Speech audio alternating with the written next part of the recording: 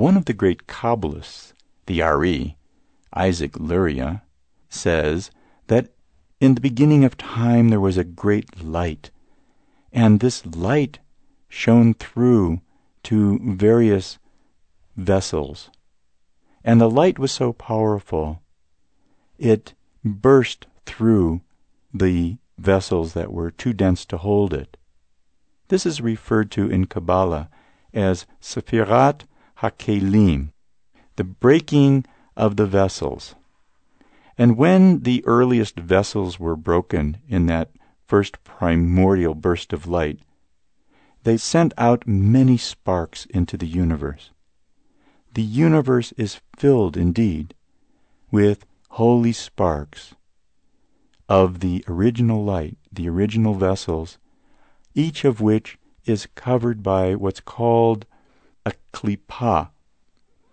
In plural, these klipot are the shells that surround the holy sparks. And Luria suggests that the goal of all creation is a tikkun, a rectification or a redemption, a fixing of these holy sparks.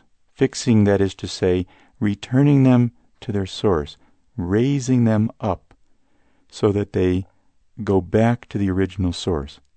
This is the Kabbalistic idea behind the yearning to return.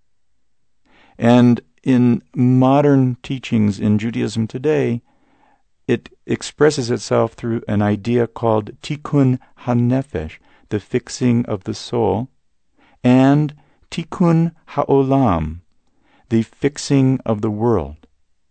The whole point being that each time we do an act of higher consciousness, each time we do a loving act of charity, or an act of kindness, or some other act, we raise our own consciousness and we raise the consciousness of the world.